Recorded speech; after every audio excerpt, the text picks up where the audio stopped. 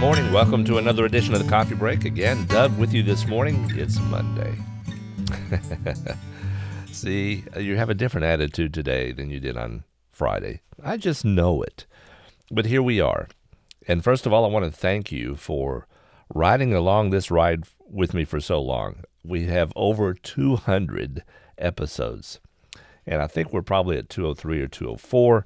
If you look at the actual episode title, it says number 201.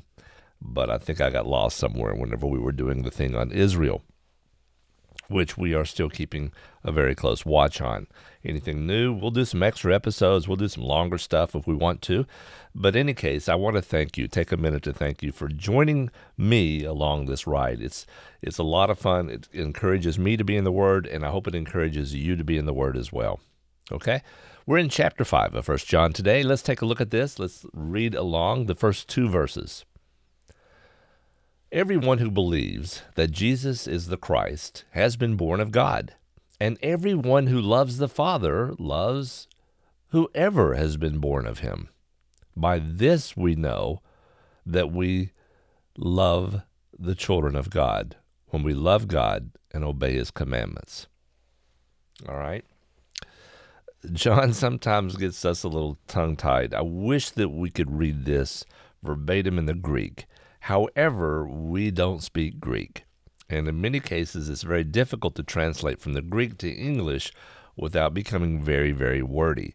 So just keep that in the back of your mind. It does not pertain to what we're talking about today. I just thought that you probably wanted to know.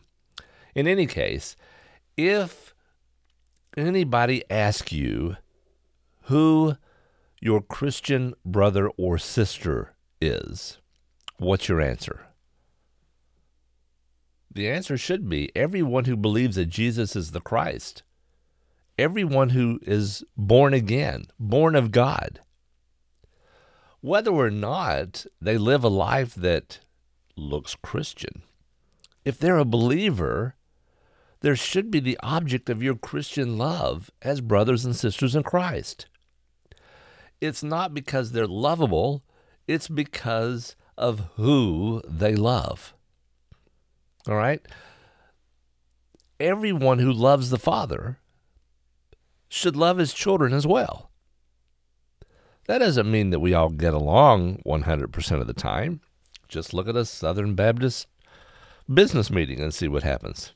In any case, moreover, love for our brothers and sisters in Christ, God's children, is not just verbal in nature, but it is inseparable from loving God. We obey his commandments, and his commandments basically tell us that we are to love one another. Think on these things today, and think about who you go to church with. Sometimes people are unlovable, but do you still love them? Have a great day. Talk to you again soon. God bless. Bye-bye.